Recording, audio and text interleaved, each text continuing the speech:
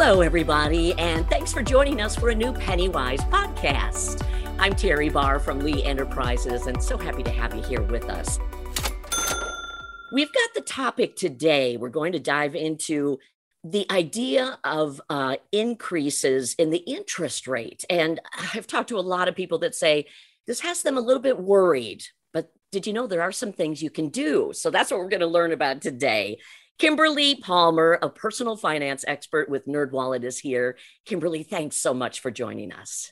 Thanks for having me, Terry. Let me ask you the first and probably one of the biggest questions. Why is the Federal Reserve raising interest rates, especially right now?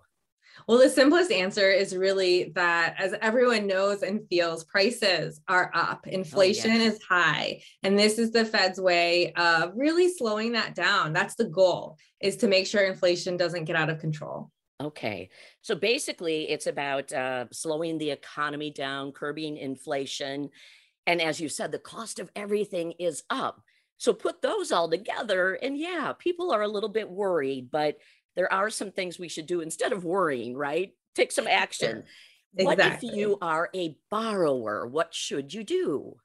Well, if you are someone who is borrowing money, and the most common situation is with credit cards, for example, that's where you're really going to feel it, because with credit cards, that's variable rate debt.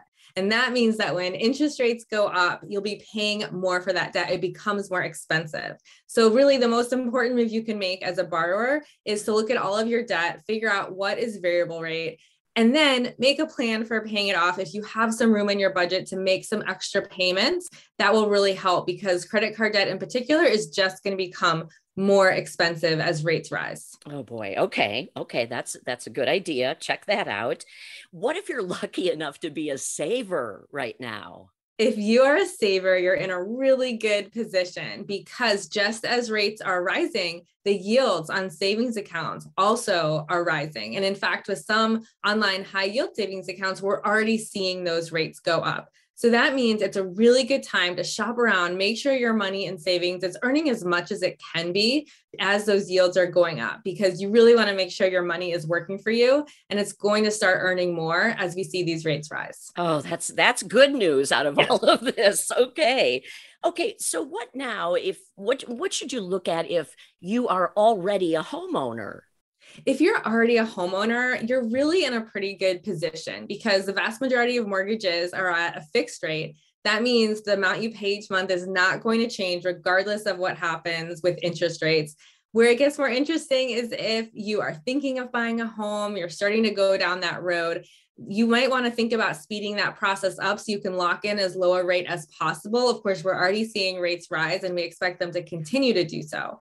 And so you never want to buy a home just to get a good interest rate. But if you are already thinking about it, it's a good time to lock in as low a rate as possible, since we are in an environment where we expect them just to keep going up. Oh, wow. Okay. What about if you have a personal loan? Well, personal loans are interesting because some are fixed rate and some are variable rate. So it's a really good idea to make sure you understand exactly what you have. And if you do have a variable rate loan, it means that just as with credit cards, those payments will get higher. And so you want to try, if you can, to pay it off as soon as possible. At least make sure you have the room in your budget to make those payments going forward. Okay, so that could be a variable rate. People don't necessarily with a personal loan lock those rates in. Exactly. Okay. Oh boy, and here's another one. Student loans. What should you be looking for right now? Well, student loans are also interesting because there's two broad categories. You have federal student loans, which are at a fixed rate, but then with private student loans, those actually can be variable rate. And so you want to check to see, exactly what you have. And if you do have a variable rate student loan, again, you might want to see if you can pay it off a little bit quicker, knowing it's going to become more expensive. At least plan on the fact that those payments are going to be higher. Okay. Now, what else? There's got to be other things we can be thinking about right now, rather than worrying, thinking about and planning for ourselves. What else do you think? I think right now it's really all about taking back some semblance of control at a time when things just feel so uncertain. And so one way you can do that is to take a really hard look at your budget and see if there are places you can trim, because the more you can scale back your own spending, it gives you a little more wiggle room to compensate for some of these higher prices and also higher rates if your loans are getting more expensive. You want to make sure you can handle that going forward. So just trimming your budget where you can. And then also it's a really good time to ask for a raise because a lot of employers, they know that, prices are up. The labor market is healthy. And so it's a good time to ask for a raise. So that's something to consider. I love that. That's a good way to sort of end. But I do want to ask you, what do you think is the bottom line to all of this with the rise in interest rates and the great tips you've given us to try to work through this?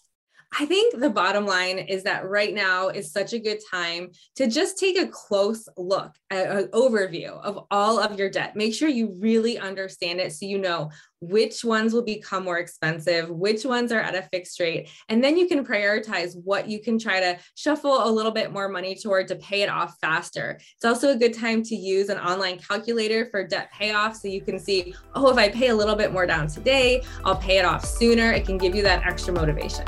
Oh, you always have such great tips, Kimberly. Thank you so much for helping us maybe worry a little bit less and try to get control of all of this. I hope so. Thanks for having me. Absolutely. Helping you save money, that's for sure. Kimberly Palmer, she's a personal finance expert with NerdWallet. And I'm Terry Barr, host of Pennywise Podcast from Lee Enterprises. Always happy to have you along with us. See you next time.